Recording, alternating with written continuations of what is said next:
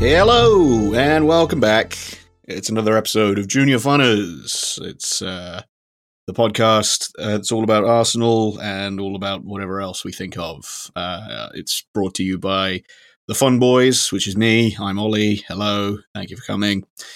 Lovely to see you. And it's also Lawrence, who's over there. Hello, Ollie, and hello, listeners. How are you? Yep.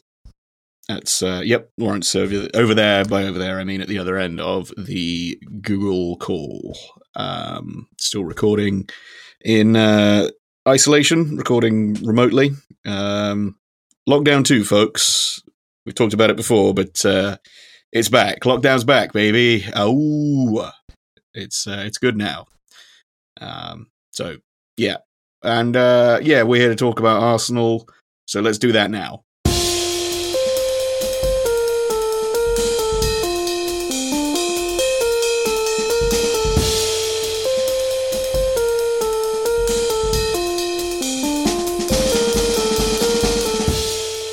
The jingle for our first segment, Arsenal news, and boy oh boy, so we gotta get into this, and I think there might be a bit of a disagreement. I don't know, because there's quite a key kind of I feel there's a bit of an elephant in the room that needs addressing. But basically,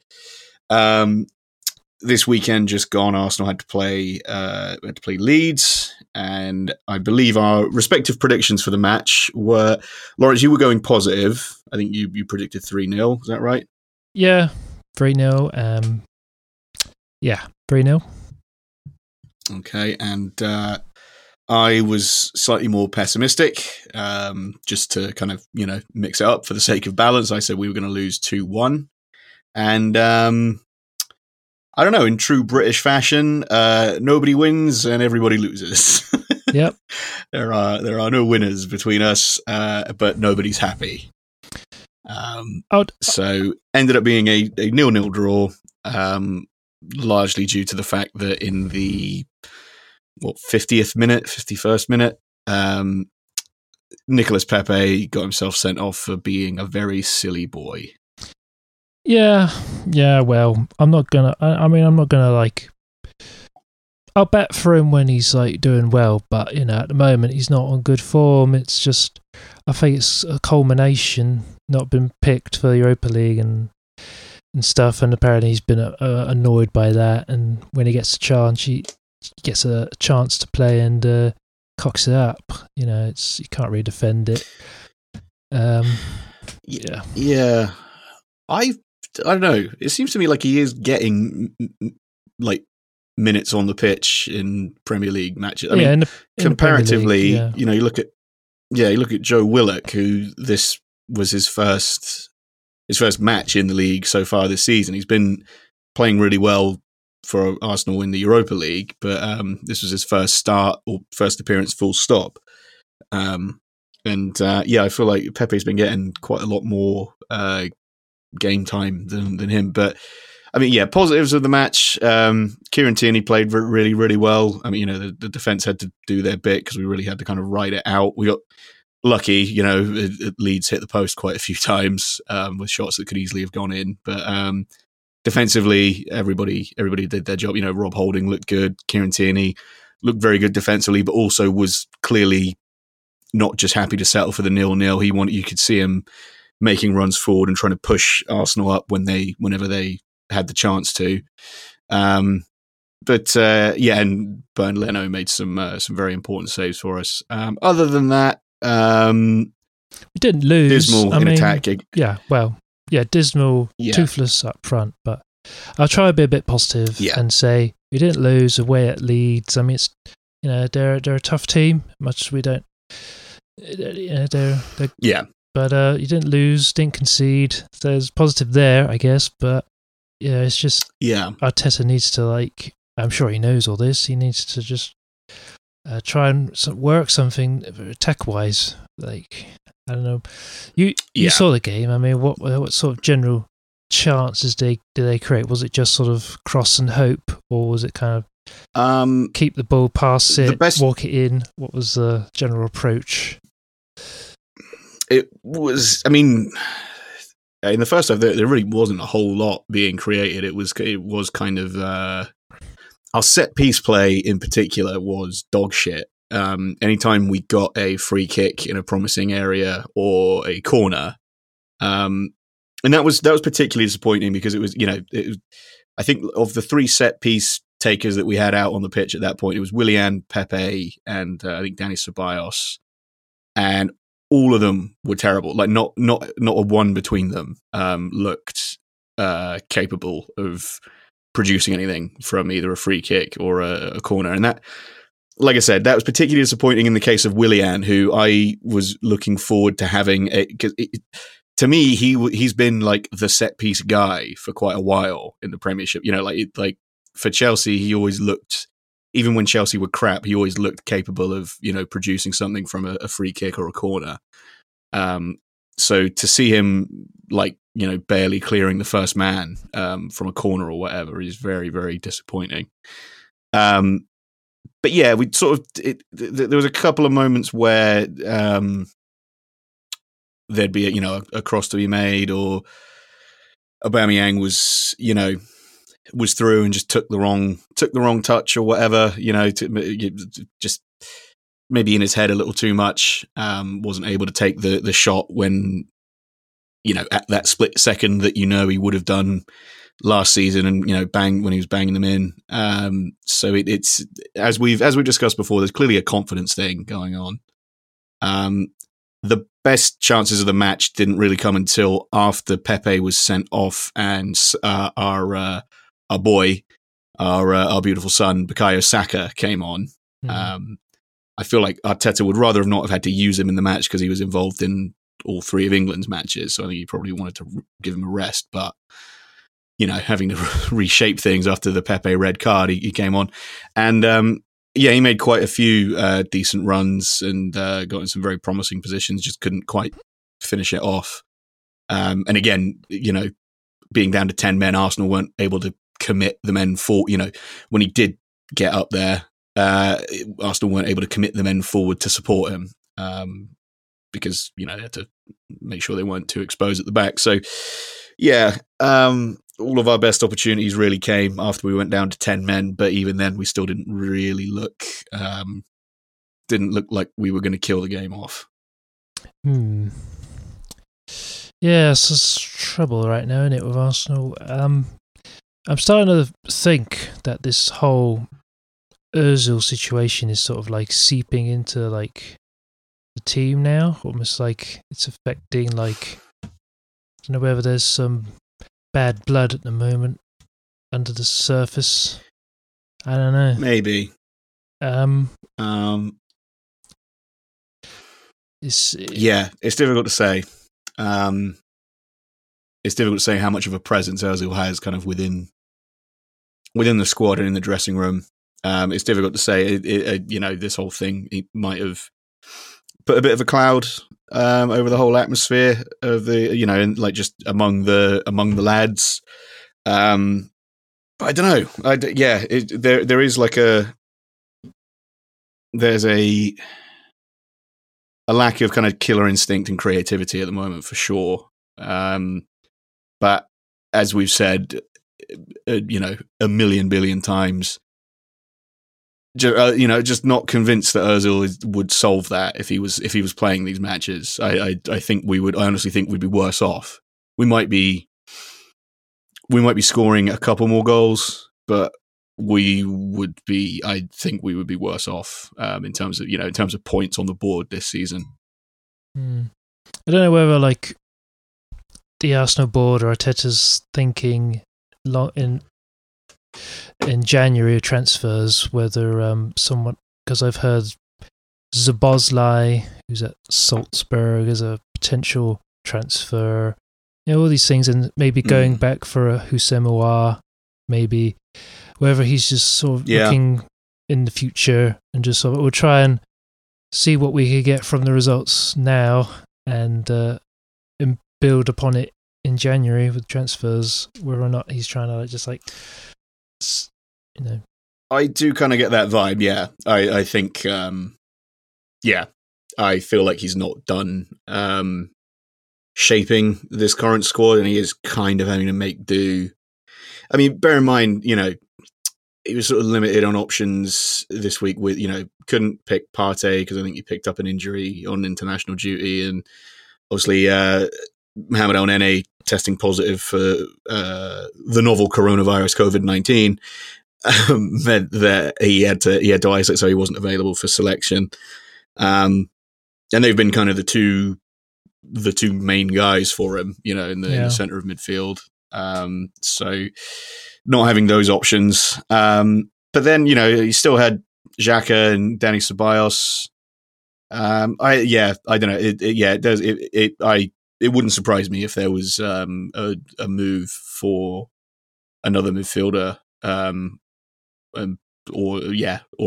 another creative midfielder or a winger or something in January. I mean, the other thing to talk about is Nicolas Pepe.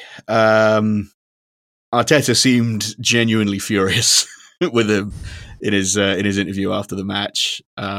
He clearly didn't want to talk about it very much, but anytime the interview I saw immediately after the match on Sky, he just kept saying it was unacceptable. He wouldn't elaborate on it any further. That just kept saying it's unacceptable, which is fair enough. I mean, it was stupid. It's just real kind of fucking basic shit that you can't do. Just like leaning in.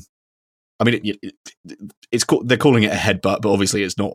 He hasn't actually gone and nutted the guy. He's just leant in with his head. The guy's stood his ground so that his head makes contact, and then Alioski, the Leeds player, has gone down like he's been fucking, like he's had his nose broken. Yeah. And especially in the age of VAR, there's nowhere to hide, with that type of shit, man. Like, you just can't do it. Yeah. I mean, I don't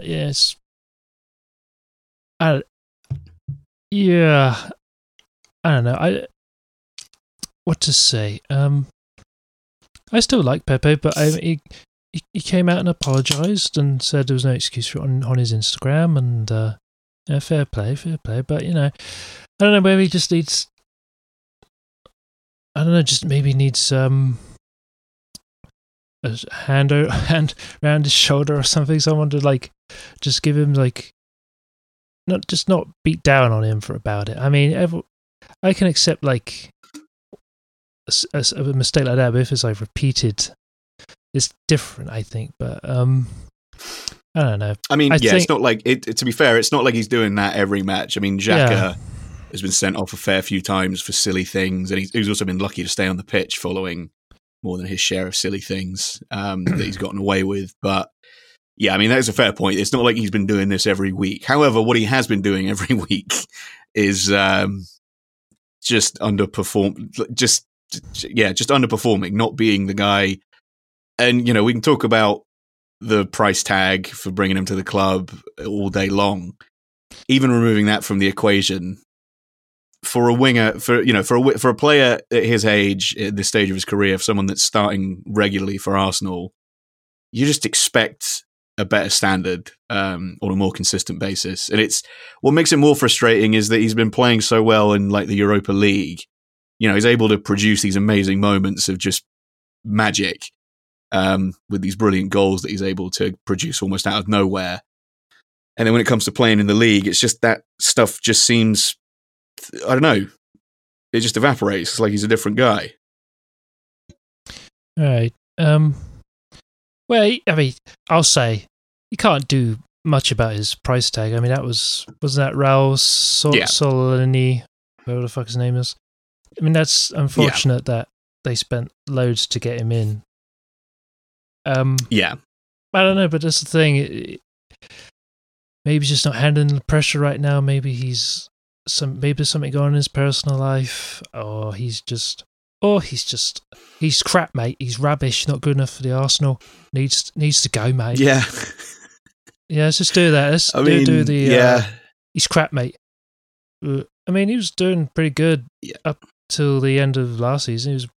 He was probably one of the, in many ways, statistically, one of the better players last season. I think players just have their ups and downs, and I don't know. Hopefully, he can recover from this. I mean, look at Harry Maguire. I mean, not so long ago, everyone was saying Fridge is useless, crap defender, and all he needs is 1 or 2 games, and all of a sudden, everyone thinks you're the bee's knees again. It's that's how fickle football is. All of a sudden he's banned for he's banned for England, and I mean, as I say, price tag, we can't really talk about that because it's been talked about to absolute fucking death anyway. But also, it's just like nothing can be done about that at this point. We have to kind of separate that from his current form, and it's just, I will admit, I'm losing patience with him. I want him to do well. I feel like me and a lot of Arsenal fans have stuck by him for a very long time, but I just dread another Ozil scenario where it's just he gets so many chances, and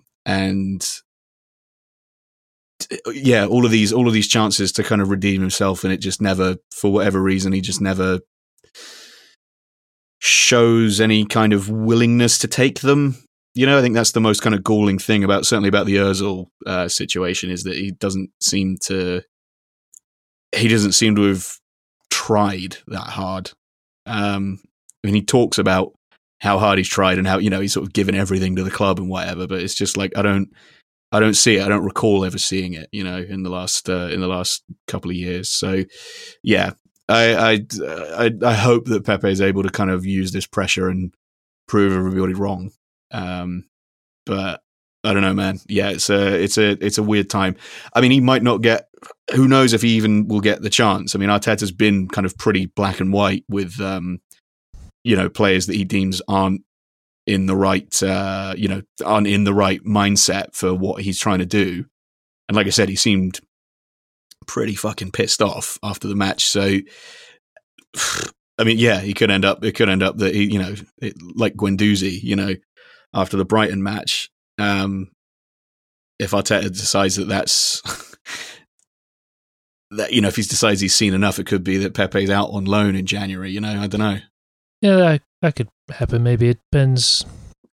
I haven't seen any transfer rumours of any wingers, but you may just start giving someone like Reece Nelson a go, or yeah, I don't know whenever Martinelli comes back, but I'm sure he might just play him as a striker. But I don't know whether someone like Emil Smith Rowe will get a go. But yeah, maybe. I mean, yeah, there's a lot of young wingers coming through the Arsenal youth setup at the moment. So yeah, I mean, we already know that Saka can do it. Yeah, I mean, it could be that he's just that's it. That's enough for Arteta, and he's sick of giving him chances. But I don't know. We'll see. We'll just have to bite the bullet and say, all right, the Goldbridges and the United Trays of the world, he was a flop. Are you happy? You happy now? You got where you got. You've been vindicated. Fuck off. Yeah, I'm not quite at that stage yet. But I will. I'm not. I can't defend him. Especially in that match. I'm done kind of sticking up for him against those types of dipshits, at least until he starts to turn it around. Because I mean, what can you say? I mean, they're calling him, like inconsistent and just kind of like unreliable, average. Well, that's every Arsenal player right now. No, apart from Tierney and maybe Gabriel and Elneny. Yeah, it's Partey. 3 or 4 players. Yeah. I mean, yeah, certainly all of our sort of our main attacking guys are really kind of. I don't know, man. You got to give them some Viagra or something. They're really. Dare I say, Aubameyang? He's fallen off tremendous. He's only 1 goal, and that was a penalty. And yeah, I think it's Aubameyang's got to find a balance because I feel like in the role that he's doing now, especially as club captain, he does come deeper a lot. Like he's not just up on his own as often as he was before. He comes deeper a lot more to help track him back and, helping defend and, setting up like counterattacks and stuff. So, but it obviously comes at the cost of the fact that he's no longer in that kind of through the middle centre forward role where he can hold the play up or start to make a run and wait for somebody to, drop one over the top for him or whatever. So yeah, there needs to be a balance because obviously, like, if we don't have his goals, like, what? I mean, that's it. We're gonna get relegated, aren't we? Like, it's we don't have him scoring for us. Like, what the fuck are we gonna like? How are we even gonna stay up?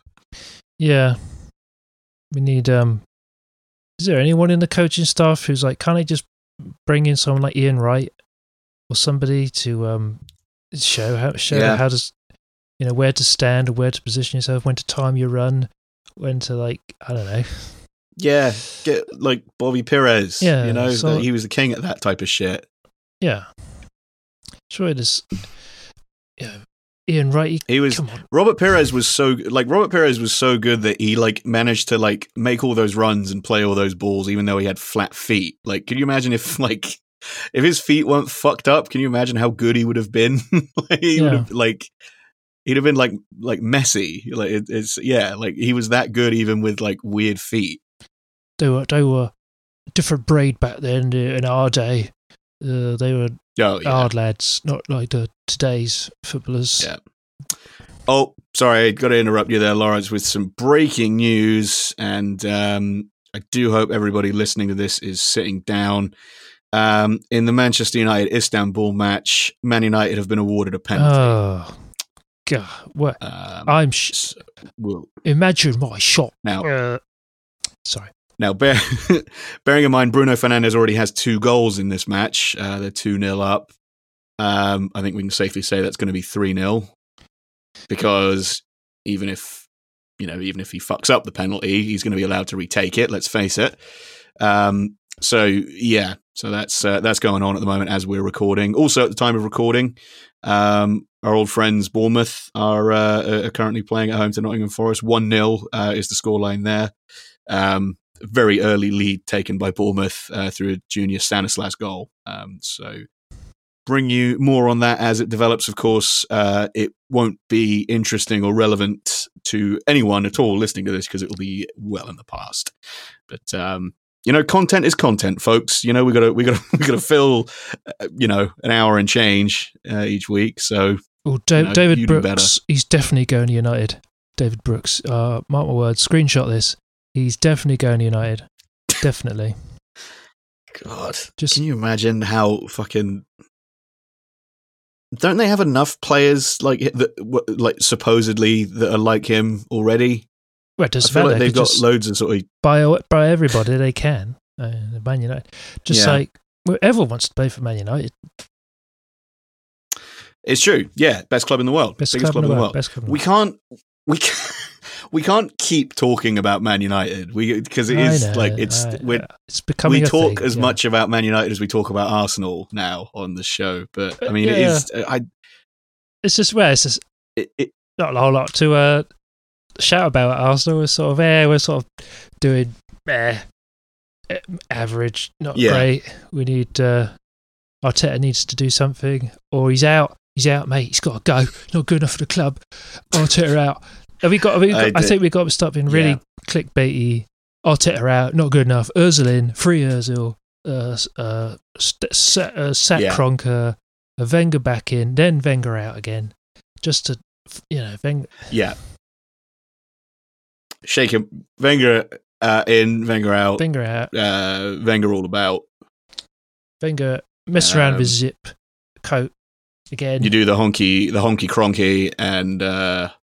You turn around. You turn around and don't invest in the club. Yeah. More interested in his Denver Nuggets, and it's not a euphemism. He's hunting endangered animals in Africa because he's a bastard. With the Trump boys. Yeah.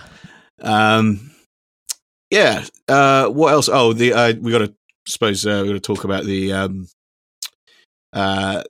alleged training ground bust up between Dani Ceballos and David Luiz. Apparently, nothing to it. They just got in a bit of a heated gamer moment. Except nobody said the N word. Yeah. But apparently Arteta's more angry about the fact that it was leaked to the press than anything else. Oh, looks as though Marcus Rashford has taken the penalty for United and he scored it. So isn't that nice? We love Marcus Rashford. Yeah, Sir Marcus Rashford. Good for him. What were we talking about? Bust up. Dani Ceballos and Luiz. David Luiz. Ceballos. Even David Ceballos quote tweeted David Ornstein, who's like the sort of designated Arsenal journalist guy, and quote replied to him saying it was fake, not true, and all this stuff. So I guess it wasn't then. He said so. That's how it works. Although, I suppose one piece of good news is that David Luiz had done a baby this week. He had a new Louise dropped. Oh. So I think he had a baby girl this week. So congratulations to David Luiz. Yeah. Take as much paternity leave as you want, mate. Don't come back.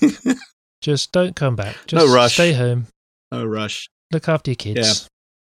You love being a stay-at-home dad. It's great. Yeah. Is there any other Arsenal stuff to talk before we do predictions for the next couple of matches?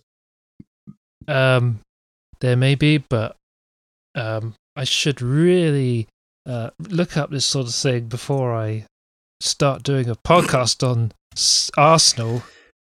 I'll just copy what some other journalist says, but an Arsenal-based journalist, Arsenal correspondent, is David Ornstein as Charles Watts. Charlie, you've been talking about Balogun contract latest, January transfer plans, blah blah blah blah blah. Pepe's apology. Those are some options we've got. Fans to return ? I don't know. I suppose that's the big kind of football story that's just kind of that's a worldwide thing, isn't it? That fans could be returning to or are likely to be returning to British football or English football after the lockdown is over. I think it's up to 4,000 fans or up to 50% stadium capacity, whichever is smaller. Be nice to have a bit of atmosphere in stadiums again. I just hope that it doesn't put anybody at risk. So in terms of predictions for the next couple of Arsenal matches, because I think between now and the next time we're likely to record, we've got Europa League match away at Molde coming up this Thursday, and then on Sunday we're at home to Wolves. So what do you make of our chances in each of those matches, Lawrence? Well, again, Wolves haven't exactly been great so far since Jota left. They've haven't been too wonderful, I don't think. Wolves, have they? I don't think so. So I think I think to cut Wolves some slack, they had an insanely long season. Last season, didn't they? Like they had their season ran for like fully 12 months with the Europa.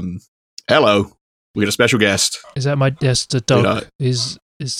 Don't worry about him. He's all right. He's got an opinion on Wolves. Is my sister's home? I thought you heard me mention Wolves and wanted to. Oh yeah, he's a big Wolves fan. Get in on the action. So I think Wolves have probably just knackered because they got a very small squad, and the majority of those players would have been playing 90 minutes for every single one of those games. So I think, Wolves are probably just fucking knackered. And then also the fact that, they've had to deal with losing Jota, who was a quality player for them and continuing to be a quality player for Liverpool. So yeah. Wolves haven't exactly been at their best, but then it's like they're neither. Just 1 point ahead of us in 9th place, but it's still early days in the season. Anything could happen. I mean, all those Spurs fans. Let's talk about Spurs having a big one just because they are top of the league. It's only 9 games to go. Mourinho's gonna fall out with somebody. Just you wait. I suppose we probably should talk about that. We'll come back to the predictions, but yeah, Spurs currently top of the league. People are talking about them as genuine title contenders. Somehow, I don't know, man. It's Spurs, even, and I'm not just saying this because, Mourinho is in charge. It's Spurs. When have you ever known Spurs not to bottle something like this? The number of times they've been in positions where people are like, oh, maybe it's finally going to come together for them, or they're actually going to win something. And then they just fuck it up in an incredibly embarrassing way. I feel like the stage is set for them to do exactly that, because beyond Son and Kane, I don't see that as like a championship winning squad. You know what I mean? Yeah. I don't see the quality in the rest of that team. I don't think it's enough to win a title. Yeah, that's the thing. I mean, it's like that meme with the 2 buttons. You want Kane to be injured so Spurs don't can't score goals, or the other button is like, keep Harry Kane fit for the England team, and you're like, which one? Yeah. Which one? I mean, yeah, he's been playing so many matches that we must be so close. He's not going to make it to the other side of Christmas without fucking, snapping one of his Achilles or something. Like so he's gonna get some kind of ankle injury or a knee injury in the near future, and then Son has been great for them. Son's been great for them for the last few seasons, but he's really kind of coming into his own in terms of being a consistent goal scorer. But yeah, like I said, I don't see the quality in the rest of that team, in the rest of that squad, seeing them through all the way to the end. Even though I know it's Jose, it's what he does. He's a title specialist. Blah blah blah blah blah blah blah. So yeah, normally things fall apart around. It's a well-established pattern. Mourinho doesn't get more than 3 seasons at any club. And I think we're what are we at now? This is just his second season. He didn't get a full season last season, did he? At Spurs. When did he join? I think it was it around before Christmas? I think it was around sort of before Christmas time, because he had that game for Tottenham against Man United, and I think he won at Man United. There was a whole thing. Maybe, I don't know. I think it was sort of around this sort of time last year that he came in. I think Poch might have still been in charge then, because I remember Man United winning, and it was like Ole was still the caretaker manager, and there was this whole thing of like, oh, it's the caretaker Man United manager versus the future Man United manager, because everybody wanted Poch to go to United for some reason. Yeah. But it might have been just after that, because Spurs lost, and then that might have been one of his last games in charge. Yes, I'm going to look this up so that we don't have it might take a while. Get fact checked. Yeah, I want to get fact checked. This may take a while, but I mean, I just bloody Tottenham. Oh God, it irks me. It irks me to have to acknowledge this club for some reason. We have to acknowledge it. You brought it up, yeah, dude. I know, I know, I did. But at the same time, it's like, oh, jeez. First we got United, and now we got Spurs to have to. We're title. Okay, yeah. Shut your mouth. 20th of November. So yeah. So just over a year. And so I think Liverpool still, because they just, even without Salah, they still managed to get results, and that to me is a sign that they probably will still probably do well this season. I still think my personal view is Liverpool will probably win it again. I mean, yeah, that's kind of the, when we're talking about like the quality throughout the squad to win a title, that's the benchmark, isn't it? I mean, the Liverpool obviously being the current holders and everything, but the quality throughout that team, given all the injuries that they've had as well, especially, to their defense, the fact that, without Salah, they can still convincingly win a match, which, what have we literally just been talking about? If Spurs lost Harry Kane for a few weeks, or if they lost Son, or both of them, I don't see them being in quite the same kind of imperious form. And let's not forget, we've seen those cracks already this season. They were literally 3-0 up against West Ham and boosted up. Yeah. Got pinned back right at the very end, which is, that's classic Spurs. That's Spurs in a microcosm. That's been their last few seasons, isn't it? They were when Leicester won the title, they were pretty much the only team that could have challenged challenged them in terms of going for the title, and they fucked that up. That would have been it if they were ever going to win the title. That was the season. Yeah, I mean, has Bale featured a lot at all with Spurs? I haven't watched any of their highlights or anything, so I don't know who and what and the where now. But whether is Bale a regular now, or is he still sort of on the bench, comes on for last 20 minutes or something? What's going on there? Does anybody? I think he is. He tends to come off the bench when they play in the league, and I think he starts their Europa League matches. I think that's kind of where he's at the moment in terms of kind of building himself up and getting used to playing regular football again, I guess. But yeah, they've certainly not built the team around him at this stage. Right. Okay.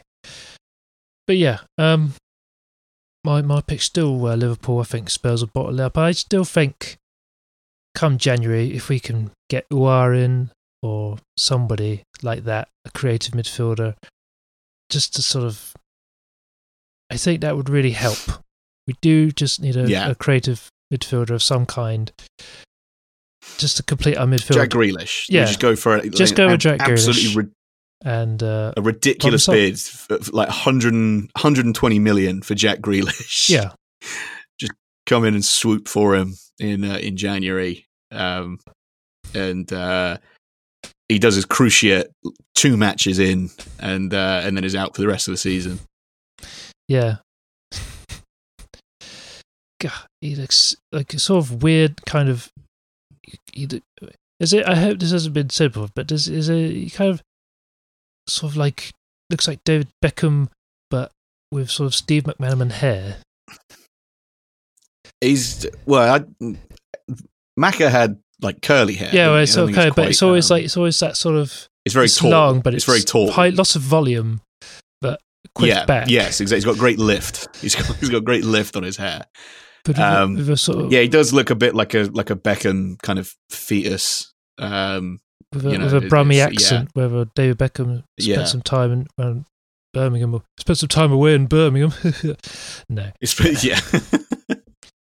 Studied abroad in Birmingham. That's where the Peaky Blinders are set. Yeah, I've heard that show. Never watched it, but I've heard of it. I've attempted to watch the pilot episode twice, and each time I didn't make it to the end. I couldn't. I don't know what it is, man. Just not interesting to me at all. I don't know why. I should love it. I mean, there's so many people in it that I love from other things. Cillian Murphy is usually brilliant in everything. I think I was a bit put off by his accent. His accent's weird. I'm used to hearing him either do, he's an actor that is really good at accents generally. He does a very good American accent, or, he normally speaks with his regular Irish accent. But his weird Brummie accent just kind of, I don't know, it hit like a weird kind of uncanny valley for me. I didn't like it. And then you got like Sam Neill and Tom Hardy and Helen McCrory, a lot of great actors and actresses in it, but just don't care. Just Brummie Street Gang, fucking great. Okay, whatever. Yeah. I think in this most recent season, Oswald Mosley shows up. Yeah. It's sort of set around that era, so there's that's fun. And I think it's like one of those things where even though it's set like 100 years in the past, a lot of the soundtrack is still like modern music, like indie bands and stuff. So that's kind of that can work, but I don't know. It's like a Knight's Tale. Choice. A Knight's Tale. It's got Queen and things like that. And that was Queen, Robbie Williams. Queen wasn't around in the medieval times, but there were queens. So the Queen was. Yeah, exactly. So it's fine. But yeah, there's like they got like idols and stuff on the soundtrack and stuff, and it's just like I don't know. But yeah, Peaky Blinders. Don't check it out, folks. Or if you have checked out and you like it, don't tell us. Yeah, we do not care. I wonder if like I assume that's where the whole thing of like lads wearing flat caps has come from. That trend of I think blokes in their late 20s, early 30s wearing flat caps and looking just fucking ridiculous. Yeah, I think as my theory is that a lot of these shows are sort of a subtle way of sneaking sort of fashion into so people start wearing it and be like, oh, just like that show, it's like I'm in it or something. Sort of a weird association with it. It's things like that. I think that's why the top knot. Getting back to football, Arsenal, Leeds. The top knot. If it was started by was it that Viking show where all of them had the top knot? Oh, maybe. So I'm starting to think that that's where it all started. That show, but it's never looked good. Yeah, it's what I remember. Like back in like the early 2000s, David Beckham had one for a while, and like even he couldn't pull it off. Like he's supposed to be this sort of metrosexual fashion icon. Even he looked like shit with it. Like it's just that what hope does anyone else have? And it's just like for some reason it's like a prerequisite to getting let in the Leeds side. You have to have a shitty top knot and like a sort of wispy little beard. Yeah. To get in the Leeds side. I don't know why. Bielsa, man, he's a wacky genius. Well, isn't Leeds like a sort of trendy place up in that part of the country? Sort of lots of trendy people and. I can't imagine that that's true. Home of it's home of the Kaiser Chiefs. So yeah, you might be right. I thought they were more Sheffield. Maybe I can't remember. Leeds or Sheffield. No, they're Leeds. They're Leeds boys. Yeah. Yeah, Arctic Monkeys are Sheffield, but no, Kaiser Chiefs are definitely Leeds. Man, oh man. So yeah, getting back to the predictions for the next couple of Arsenal matches. So first up, we got Mulder on Thursday. How do you reckon we're going to do in that? 5-0 Arsenal. Yeah, I mean, that wouldn't surprise me. Last one was 4-1. We've done very well in the Europa League so far. I mean, it's to be expected. I mean, the group that we've got, we should be doing very well, and we are. So I mean, 5-0 that could end up being it. I will say I'll play it slightly safer and say 2-0 because the ego's taken a bit of a battering. I don't think they'll be quite firing on all full cylinders. But yeah, I'll say 2-0 in that match against Mulder. And then Sunday's match against Wolves. What do you reckon? Two very off form teams there. So what do you reckon the score in that one's going to be? Maybe cagey affair, possibly a 1-1 or a 2-1. I'm going to go 2-1 to the Arsenal. I think I'll say 2-2. I reckon it'll like you said, it'll be a cagey affair. Probably 2 shots on target for each side, but those 2 shots on target will be goals. So yeah, I'll say 2-2 in that match. So check back next week to see who was right. I've already forgotten what we said, so that'll be interesting. Any other football stuff? We've mentioned, fans coming back to the stadium, which is potentially very good. Anything else? Well, no, I don't know. Just carry on. It's I don't know if it's becoming kind of a trope on this show that you seem to be caught off guard anytime I ask you anything. Yeah. I should be more prepared. That's the problem. I'm not prepared. Or just you don't have to be scared whenever I ask anything. You don't have to. You don't have to act like I'm trying to trick you. It's okay. I mean, you can just kind of. There's a flow with all this stuff, you can trust, we're 37 episodes in, you can trust me. Yeah. There's nothing interesting I necessarily want to talk about.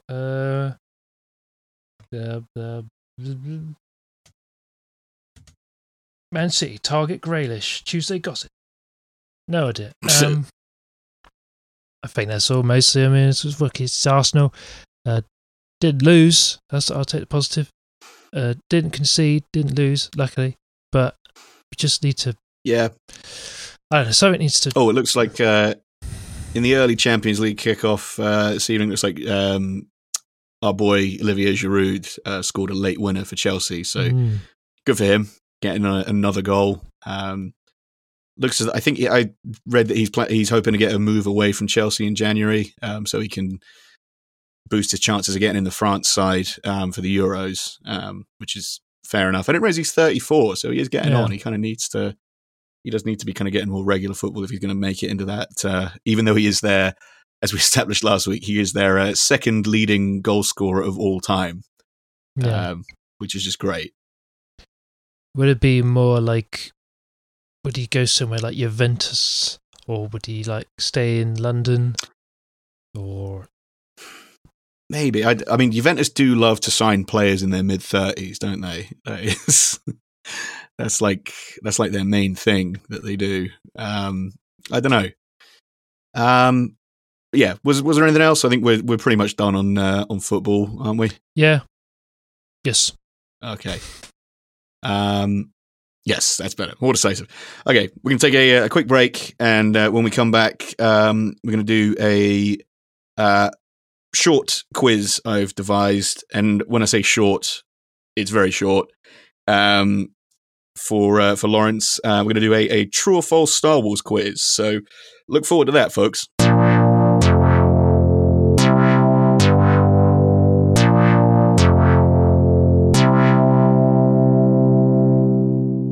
And we're back. So yes, as promised, we got a brief Star Wars quiz that I've compiled for Lawrence. We're not gonna do the which Star Wars character is Lawrence just yet. I think we got to save that for a special episode. Maybe when we get to 50 episodes, we'll bust that one out. But for the moment, I've got a very straightforward true or false quiz about Star Wars, about the making of everybody's favorite Disney intellectual property. So, I mean, how much do you know about kind of the behind the scenes stuff? Have you seen the documentaries and that about the makings of Star Wars and all that? Well, I've seen some, not all of it. I think I may know enough just to get by, but we'll see. Okay. You're feeling confident you get enough points Hopefully. To average out a win. Hopefully, yes. Okay. So yeah, these are all true or false. So first question, true or false? Yoda's first name is Jefferson. That sounds so crazy that. Let's go true. That was Okay. You're correct. Yes, Yoda's first name is Jefferson. Jefferson Yoda is his full name. So next question. So yeah, you're on the board. You got a point.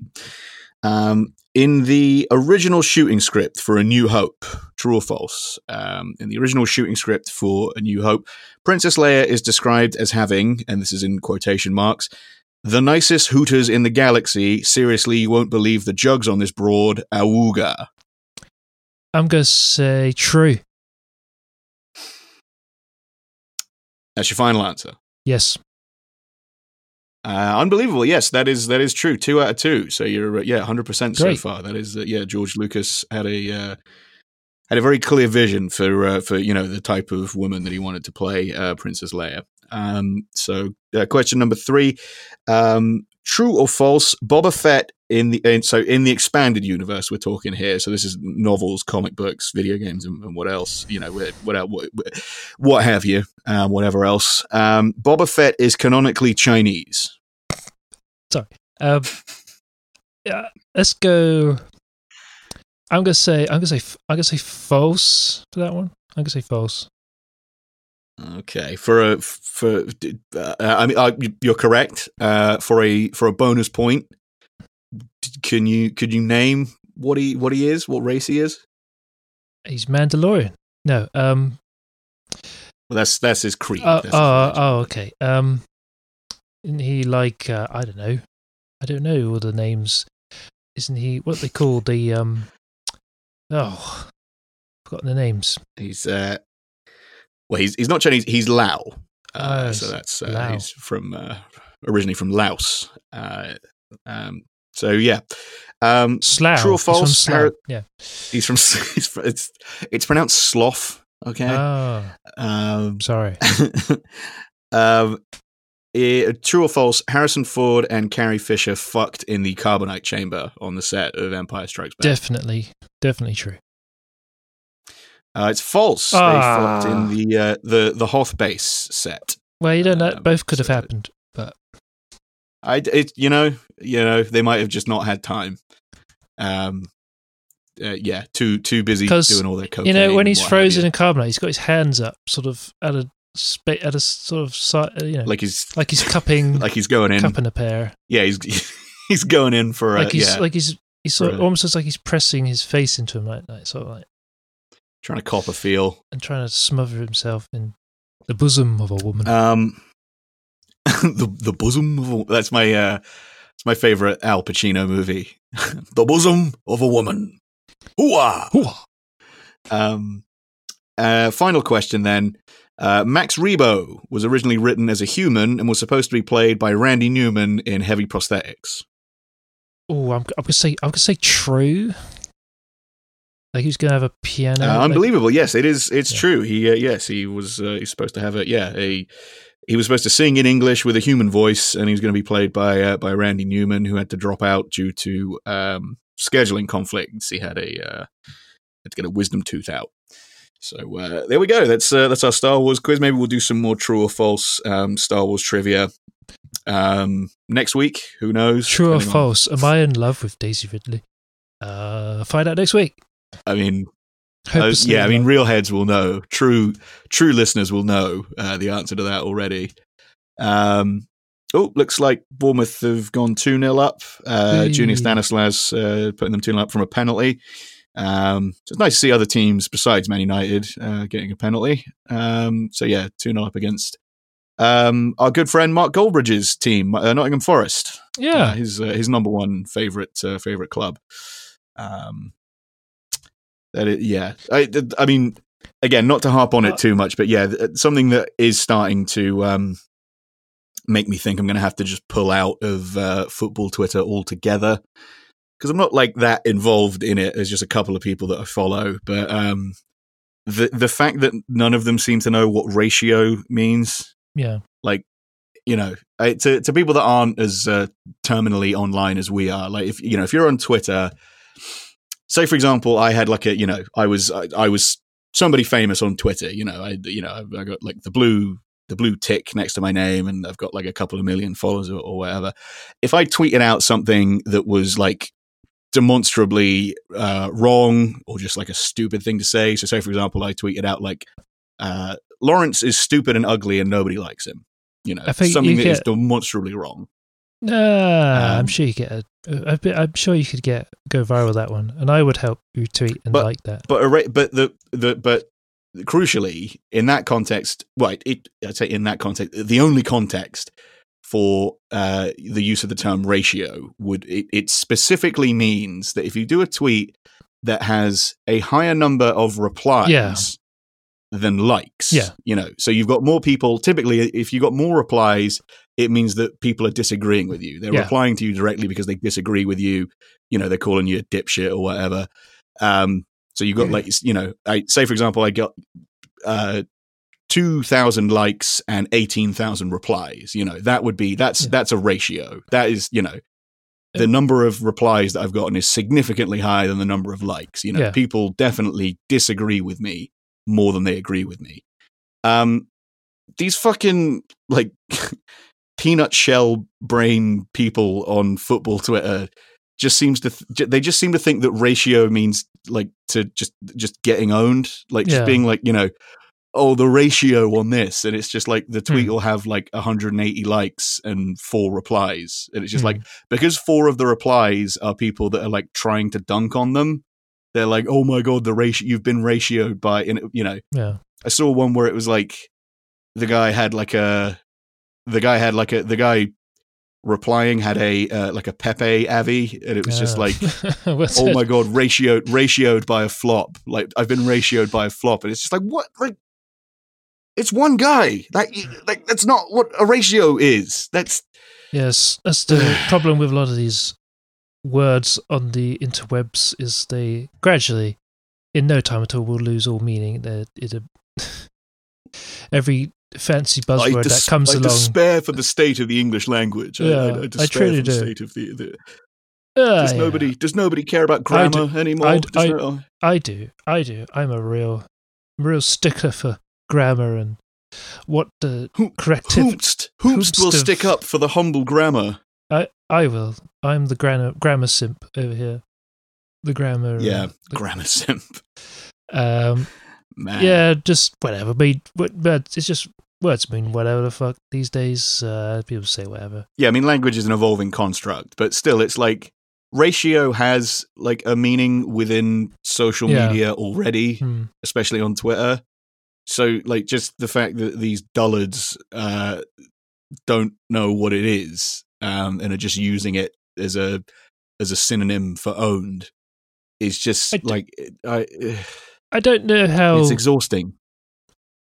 How quote unquote extremely online most of football Twitter is. I tend to think they're very normie people. Maybe they like their football. They post some of these guys post 50 times a day. Well, that could be just because it's lockdown, but I don't know. But yeah, but then what are they if not extremely online? If you're making that many posts, what are you if not online? Okay. I was thinking more in I don't know, maybe you're really into the memes, really into the memes. I have no idea. But that's its own form of online, isn't it? It's a different area. It's not to quote our good friend Jermaine Genius, it's a different area. But it's not just because it's a different sort of part of online than the one that we're normally in, but it's still being very online. Yeah. I don't know, man. There's nowhere good. They all have nowhere good online. A lot. I do tend to think that most of these big accounts are all just the same person. All their posts are the same. Just swap a club name or player name. Such and such has had more such and such than this player, or this club has had more than this club. That's ratioed by a picture of Henri or something. It's yeah. I mean, it is you've sort of nailed it really, because it is their dedication to that particular format, or the specific formats that those tweets that those accounts tweet in rather. Does kind of indicate that it could easily just be an algorithm. It's all being run from one guy's laptop, and he's just set up 16,000 different football Twitter accounts, and they just you just swap out the names depending on what club you're that particular bot supports. You just swap the names out, and it is always like, I can't believe, it's like, I can't believe that so and so has had more touches than so and so has played minutes in the Champions League this year. It's just something that sounds like a statistic but isn't. It's just nonsense. It's just something that's just gibberish. And that's an entire, there's tens of thousands of accounts on Twitter just tweeting that stuff. It's amazing. I'm pretty sure United Trey is a bot. Because I saw Goldbridge tweeting about some United press conference where the journalists were asking about Martial's poor form. And Goldbridge's whole thing at the moment is agendas. He's he's like, they've got an agenda. It's just anytime anyone says anything negative about anything, it's an agenda. And it's just you clearly do not know what that word means in this context. It's similar to the ratio thing. It's they've got an agenda against this player that's crap. And it's just well, I mean, yeah, if the player's crap and they're pointing it out publicly, I guess that's an agenda. But is that bad? They're biased against this player that's not performing well, or they're biased against this player that's demonstrably shite. But yeah, he was tweeting about the fact that they're going after Martial's poor form currently. And he listed a bunch of other United players that haven't been playing well. And United Trey replied, disagreeing with him. I think it was Rashford was one of them that he listed, saying Rashford hasn't been playing well lately. And he disagreed, disagreed initially, saying that Rashford has been playing well. And then literally 6 minutes later, he replied to his reply saying, actually, Rashford hasn't been good since the Leipzig match. Yeah. And it's just what? If that's true, why don't you just delete the previous tweet? Why did you then have to reply just deliberately going against what you just said? It's actually Rashford is good. Actually, Rashford is bad. Actually, Rashford is bad and has been bad for several weeks. Yeah, what do you expect from United fans? You expect any logic and consistency? They're all these guys have rocks in their brains. Yeah, seriously, they're pea-brained. And it's not even just it's a football Twitter thing. It's not even just United fans. Although, as we've said many times, amongst football fans, United fans are a special breed in terms of just being, fucking morons. But yeah, man, like I said, football Twitter. I think I've got to for my own health. I think I've got to leave that shit behind, at least for a while. Yeah, I go for a phase of following a couple Arsenal fans and then a couple of months later unfollowing them all. And yeah, it gets a bit repetitive after a while. It's like, God damn, having the same conversation every day, every time, just the same arguments. And it's just, what are you achieving? Yeah. What progress have you made? It is, especially because it's as we were just saying, because it's all those guys post about as well. We do a football podcast where I would say it's probably a 50-50 split or a 60-40 split, in terms of when we talk, we talk about football and then the rest of the podcast is just talking about other bullshit. And it's the same with, when we're online, when we're tweeting, we do tweet about football. I mean, we tweet about football even less than we talk about it on this show, but it's, we're talking about lots of different stuff.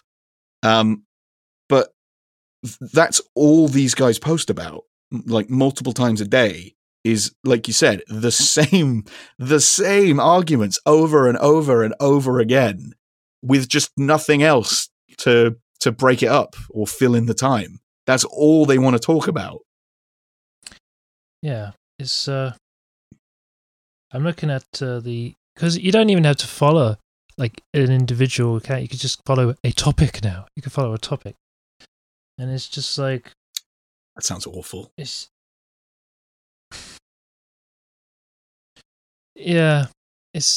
very boiler basic takes all the time. It's just stick a picture of any footballer underneath, and it somehow always gets way more engagement. That's the trick. You just there was a guy that either Goldbridge or United Trade retweeted that his tweet was like, "It costs £0 to retweet my work," and it was like a selection of his artwork where it was just like badly photoshopped pictures. Oh yeah, of those are great. Yeah, every time after each match, they always do the when he comes home and empties his pockets, and there's always the player that they kept quiet for that game or whatever, and it's that's always a if you want followers and engagement, that's always the easy one to do. One of the ones that this guy had was the famous promotional photo for Breaking Bad, where it's like Bryan Cranston's character Walter White like sat in a warehouse in like the yellow hazmat suit, like he sat on like a deck chair in like a in like a sort of grimy looking warehouse surrounded by big boxes of meth in this yellow hazmat suit. Except it was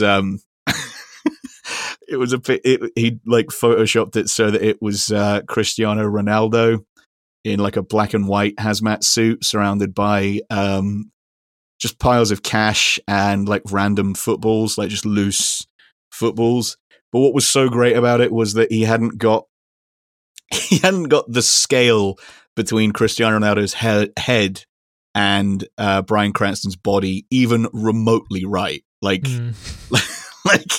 Ronaldo's head is like maybe a third of the size it should be compared to the body that he's using for it.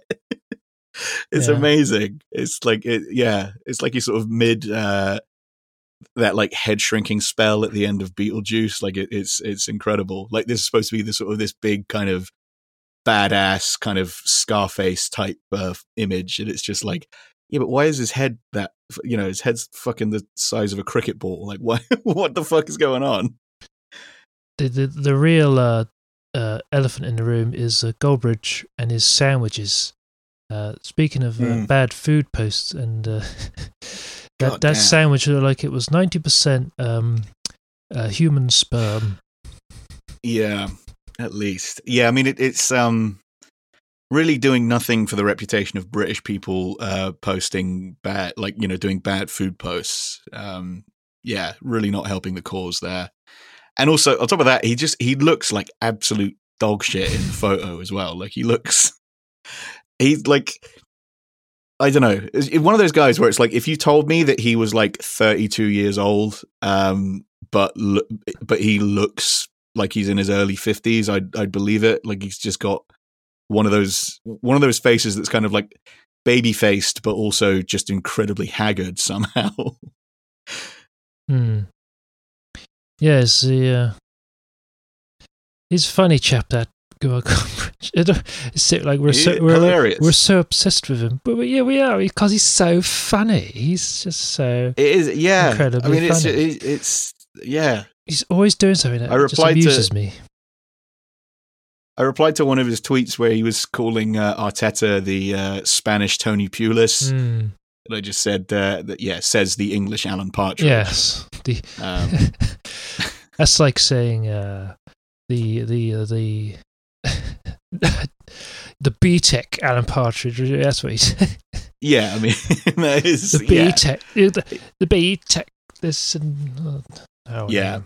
I mean, I mean, we're talking about like formats that those guys love. That's Goldbridge's bread and butter. No pun intended. Well, he doesn't eat bread and butter. He eats bread and spunk, but you know what I mean. That's human butter. Yes. man butter. Man butter. That's probably been like an advertising campaign for some butter company, isn't it? At some point, man butter. Spread it wide. Man.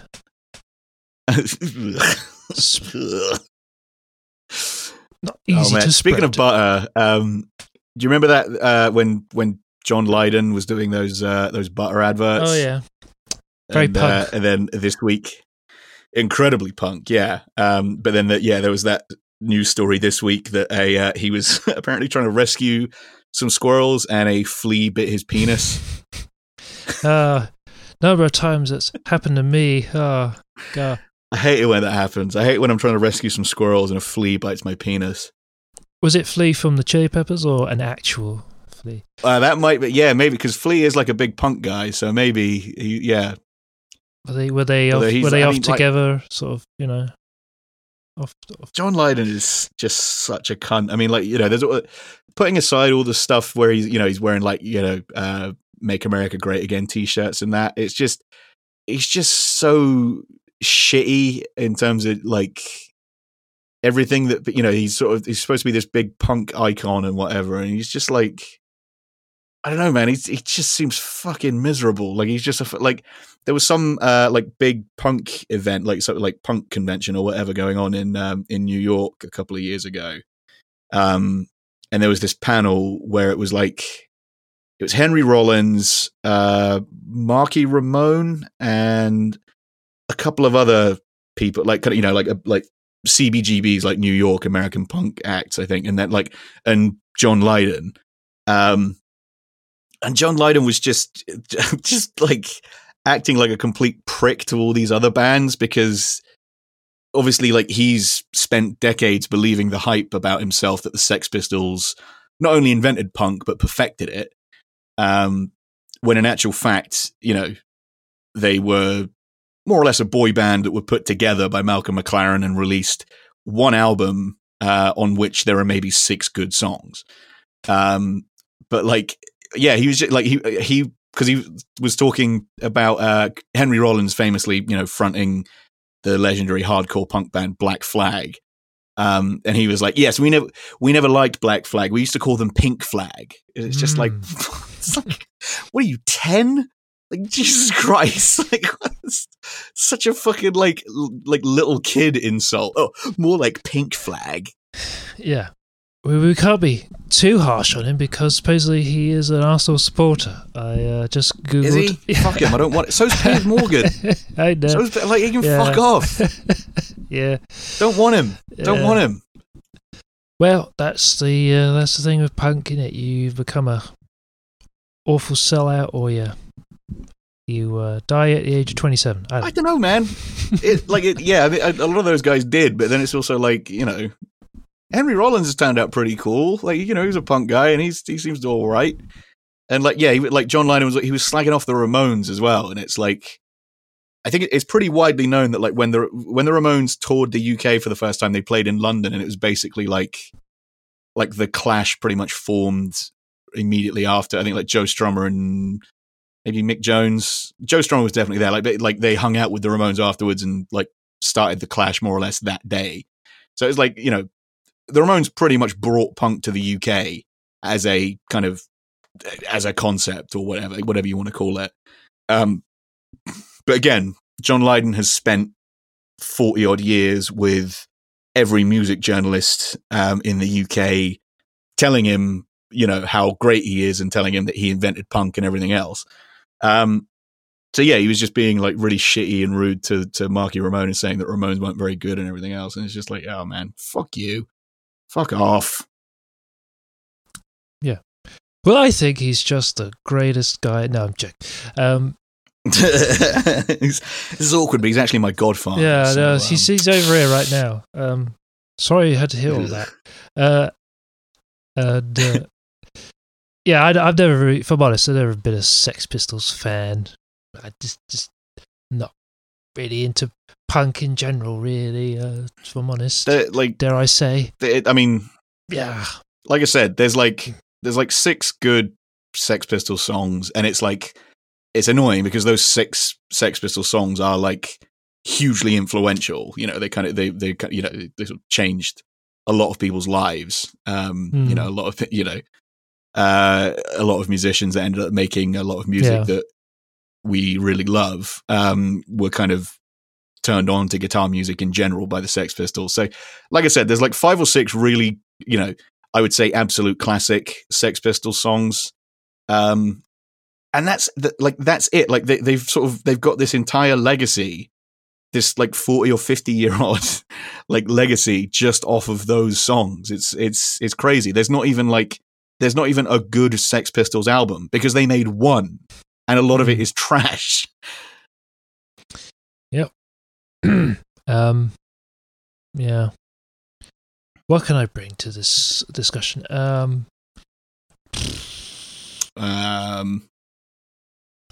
don't. Well, do you want to mention the because like the thing that like every music documentary, every BBC music documentary, I would say for the last 10, 15 years, seems to be legally required to mention the Manchester Free Trade Hall gig that the Sex Pistols did, because that, you know, like the story goes that everyone that formed the band in Manchester basically was at that gig and then went on to form, you know, like the Joy Division guys and Buzzcocks and Mick Hucknall from Simply Red and Scritti Politti, and, you know, basically everybody that was on Factory Records and everyone from Manchester in like the 70s and 80s that was in a band was at that show. And that seems to be crowbarred into more or less every music documentary that's been on the BBC for the last, like I said, 10, 15 years. I think that's the opening bit in 24-Hour Party People. I remember, it's like it is. They're all waiting for the Sex Pistols to come on. Something like I can't remember exactly now. Doesn't it all end up in a big riot or something? I can't remember. Probably, yeah. I mean, like there was like barely anybody in the audience, but yeah, it was like they probably ended up fighting. I mean, that was sort of how most of those, especially after Sid Vicious joined the band, that was sort of how most of those gigs ended. I mean, like while we're on the subject of cunts, I mean, Sid Vicious, man, fuck that guy. You know, weird that he became like a punk icon for literally just being an abject cunt. I mean, like, you know, he's like not even just truly embodied nothing, stood for nothing, couldn't play. His bass was not plugged in at most of the gigs that he played with the Sex Pistols, and he didn't play on any of their records. But because Malcolm McLaren liked him and thought he could get, you know, headlines, him and John Lydon basically forced Glenn Matlock out of the band, who wrote all the Sex Pistols songs. They kicked him out of the band and replaced him with this fucking poser. Yeah, I mean, like not even just a poser, like a guy that, like, you know, he used to like torture and kill like neighborhood cats when he was a kid. You know, like proper like a genuine like serial killer, like, you know, like proper like serial killer behavior. I mean, well, we know that he ended up, you know, spoilers for the Sid Vicious story. Yeah, he ended up murdering his girlfriend and overdosing on heroin. But like, yeah, it's yeah. Oh dear. Yeah, man. Fuck yeah. So fuck the Sex Pistols, man. Fuck John Lydon. Fuck Sid Vicious. Fuck Malcolm McLaren. Yeah. Should we do some cultural appropriation? We should probably balance this out with some stuff positive. That we do like.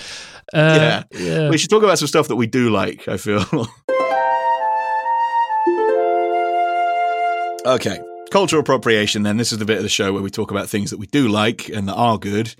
And we recommend them to you, the listener, because you might enjoy them or appreciate them.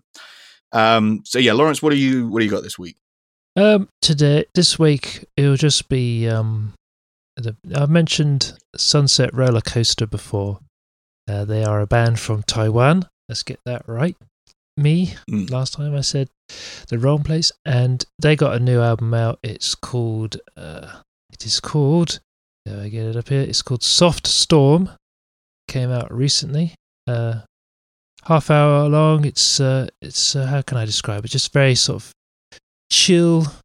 It's very I don't know. Hey, it's that kind of I don't know what to call it. Sort of very 70s kind of, you know, R&B kind of feel at the same time, but also got a lot of synth with a bit of funk. It's all very chill, you know. It's all very a little bit. Is there anything like Whitney? Anything like that kind of? They're kind of got like a 70s kind of R&B vibe. Have I heard of Whitney? I'm not sure. I don't know about Whitney. You're just giving me Whitney Houston. I have not listened to Whitney, so I don't know. Okay, I thought you had. I swear we talked about Whitney on the podcast before. Never mind. But yeah, forget I said that then. I'd have to check, but it's all very it's nice. It's not heavy. It's not loud. It's all very chill, funk stuff, synths, and it's got that very sort of 70s R&B, soft rock kind of stuff. And, yeah, where it's chill vibes. Chill vibes, yes, chill vibes. Yeah. That's cool. So that was what were they called? Sunset Roller Coaster. And what was the album called? I think it's here I go again. I forgot. I closed down the thing, and I think it was called like Soft Storm. Soft Storm. Okay, yeah. We got to prepare more for this fucking thing. Okay, cool. Anything else to recommend? I will ask before the very last thing of the show this week. Was there any Bigfoot news? None at the moment. Unfortunately, I've been just checking and not really a whole lot, just dumb videos and stuff. I would imagine he's still locked down, probably. Yeah. He's, he didn't get this far by, not being sensible about health risks. So, yeah. There was some people who speculated, though, I will just sort of off topic, that some people speculate that's why they avoided people, like when the early colonizers, is that the right word? Settlers, colonizers came. Yeah. I think settlers would have been like local people, and then colonizers would have been, us, basically, the white British people. Bring in like disease and things. And they think, some people have speculated, like, it's whether or not you want to believe them, that's why they avoid humans, because they think we spread disease. So that's why they avoid us. Some have speculated. It's not wrong, especially with, if we're talking about like across America around the time of the early colonialism, we literally brought over blankets infected with smallpox, so it's Bigfoot might have seen what happened to the Native Americans and was just like, oh, no thanks. Yeah, that's a good. I'm going to make myself scarce. Good reason. Or it's just a natural animalistic fight or flight response to something that shouldn't be here. I'm just going to avoid it, kind of thing. That could potentially kill me. Or eat me. Another predator that's literally killed off a bunch of itself. It's already killed a bunch of other humans. So why wouldn't it kill me? It's just turned up in that big metal box on wheels, and it's peeing up a tree. You're coming to my house and you're pissing. I just swept that tree. Yeah. God damn it! That's my favorite tree. I just marked that tree with my own urine, and now you're fucking up now my dickhead neighbor is going to think that he can come over here, and I don't want him to, and it's going to be a whole thing. Like Bigfoot Flanders is going to come over, and I don't want to talk to him. Yeah. Yeah, that was. I could bring that up in one of these documentaries that I watch. One of my more favorite Bigfoot documentaries. Flanders? No, there's a Bigfoot. It's called Bigfoot Monster Mystery, but it came out in '96 or so. And there's this guy who lived in a trailer just on this logging road, and he shows the bloke who's sort of doing the documentary that he thinks like there's like almost like a border dispute between two sort of groups, because there's like trees that have been like his idea that they came through this area and there's been trees smashed up and trees knocked over. This is like almost like this is like the borderline or something. I have no idea. Maybe, yeah. I mean, could be. Yeah, I mean, if there's enough of them, you got like two warring factions, two different tribes, as it were. Yeah. It could well be like a territorial dispute or like a dispute over resources or something. It's So was it? Sorry, I got distracted checking on the scores here.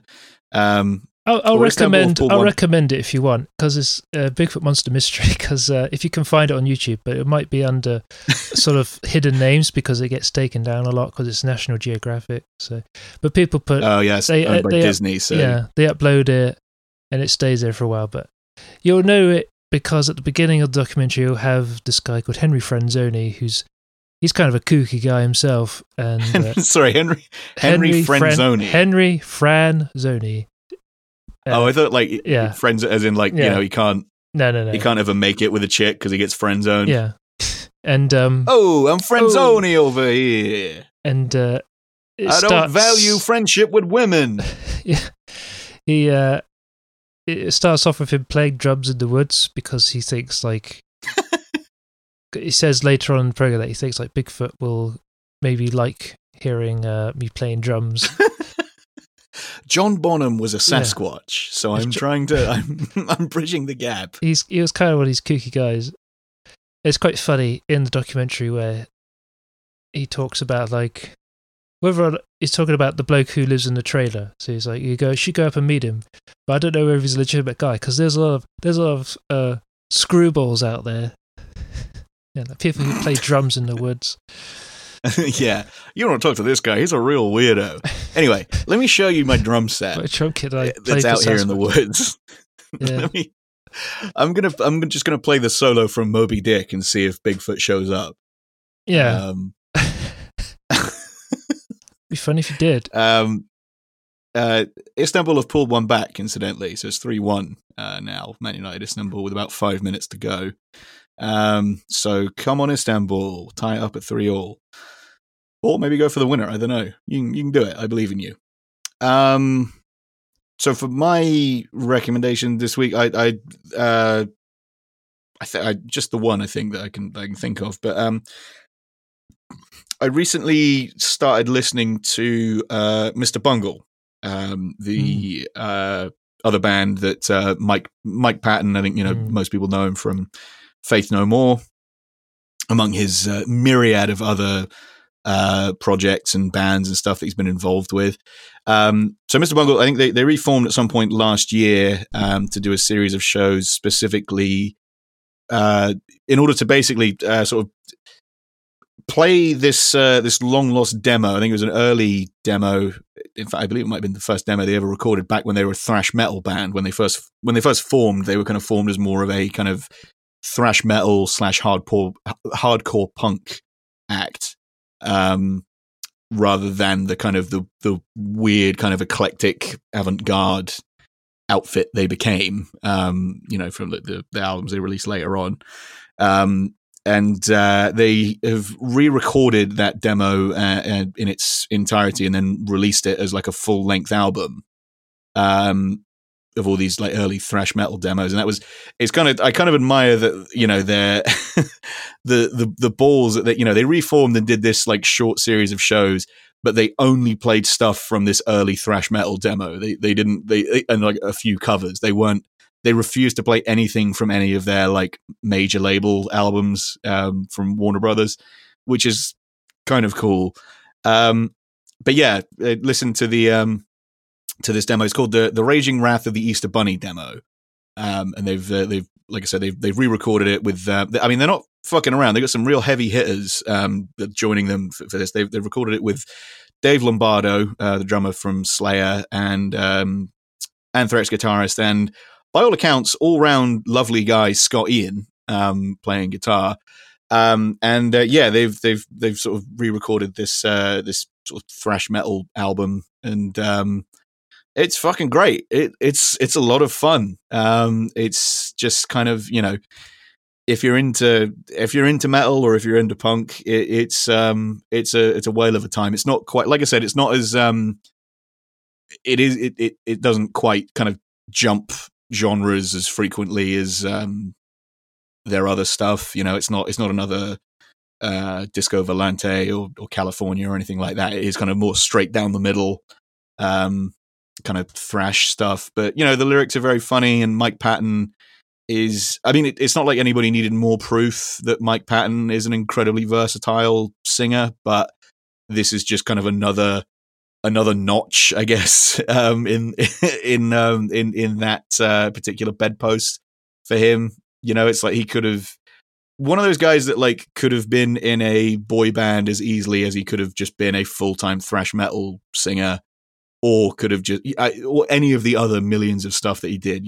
Like just an incredibly versatile vocal range, and he's able to just kind of seamlessly slip between all these different styles.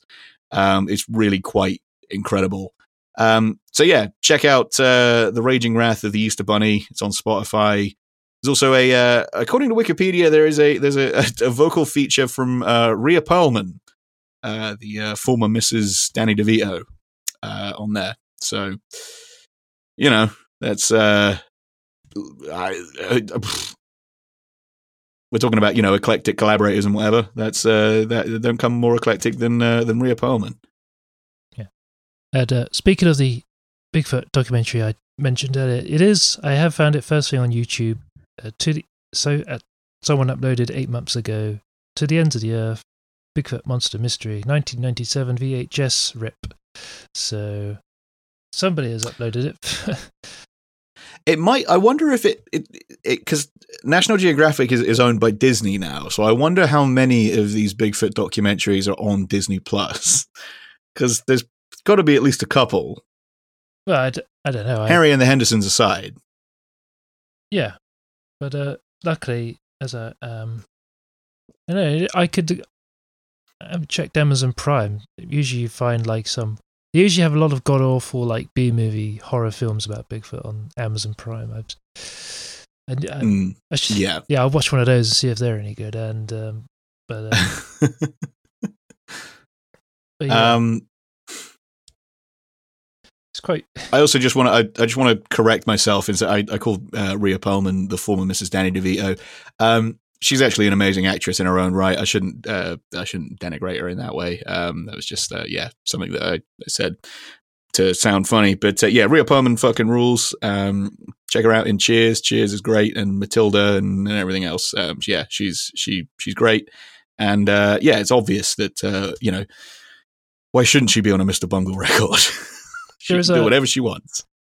There is a funny moment also in the documentary where he's the same Henry Franzoni guy. He walking into a bar, and as he's walking into a bar, they have "Crazy" by Patsy Cline playing. Almost like the documentary is subtly hit. I don't know whether that was just a commentary on. Yeah, I don't know whether that was intentional or not, but it comes across. When we watched it, I was like, "That's a very subtle move there to play that song." That song which just happens to be playing as he walks in the bar. Yeah. It's like that thing that Adam and Joe talked about years ago, where it's like you get those documentaries, especially on the BBC, because the BBC have they've got a weird blanket agreement with the music industry where they don't have to pay the full whack for the rights to use music. They can use pretty much any music they want. So you get these documentaries or these reality shows that are basically just an excuse for the producers to play a bunch of indie music that they like, and they just they do stuff like that where they'll play a song named Crazy to illustrate that the guy in the documentary is crazy. Just the most banal way of trying to illustrate something. That it's just they'll use whatever song on the soundtrack. They did that Jimmy Big Nuts Investigates, and it's just it's like Jimmy goes to a town and waits to meet a man, and then it's I'm Waiting for the Man by Velvet Underground on the soundtrack, and it's just, and then he passes some horses, and it's Wild Horses by Rolling Stones. The biggest culprit that I have seen is Homes Under the Hammer. They do that all, and the funniest, most amazing thing was seeing Dion Dublin sitting on some stairs with a tennis ball, rolling a tennis ball down the stairs with Limp Bizkit's roll. That was amazing. That was the best thing. Man. Best thing that ever. Is, yeah, that type of shit is just absolutely incredible. Like I said, it's that's what comes with just the infinite power, I guess, with not having to pay the rights to use any of this music. You can just essentially invalidate the artist's original intention for the song and just use it in the most fucking banal illustrative way possible, based solely on I don't know, one line from the chorus. It's amazing the way some TV shows do that.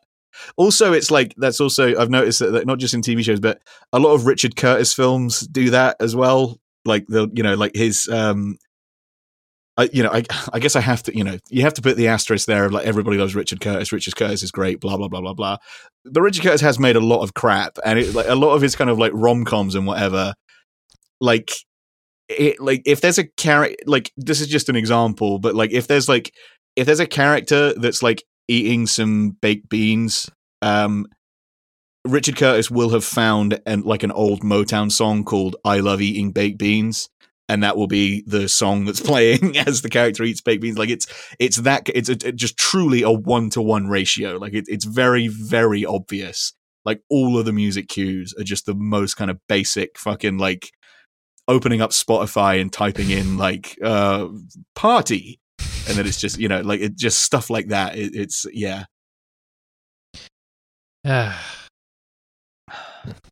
Can't believe. But I mean, like I said, the asterisk to that is that, Richard Curtis is great sometimes. Some of his stuff's really good. He co-created Blackadder. We all like that, so that's that's fine. We let him off for certain things. Was there anything else? Anything else to we need to cover or talk about? Nah, I think most everything's covered. I don't know. Usual same old thing, really. Lockdown 2, Trump, the Biden, the whatever. Well, yeah, Trump's finally said that the Biden transition can begin. So I think he's basically tired himself out. I'm enjoying all the calling all patriots. Let's attend the rally. Stop the steal. That's the thing. Oh well. Yeah. Oh, well. Man United have won 4-1 in the end. Dan James scored right at the end. And yeah, full-time Bournemouth Nottingham Forest 2-0. So good for them. Good for Junior Stanislas. And hard luck to Mark Goldbridge and Nottingham Forest. Yeah. Hold this L. Hold this L. Hold this L. Oh man, I don't think I talked about it before, but there's that that clip of him playing FIFA where it's like he's playing against Man City, and I think Man City get awarded like a penalty or a free kick or something, and like in the game you can see like Kevin De Bruyne in the background like clapping the referee for awarding them a penalty. He's like watching the replay of that happening. And he's just like, look at De Bruyne clapping. I'll tell you what I'll be clapping. Your bloody cheeks, mate. It's another thing where it's just like, I don't think you know what that means, dude. Like, I'll be clapping your cheeks, mate. Yeah, you want to fuck Kevin De Bruyne? Like, what? I don't think that's not the slam that you think it is, man. Like, that's like, I'm gonna clap your bloody cheeks, mate. That's why we secretly love it. Oh, we love. He's so great, so funny. What a guy! What a. I mean,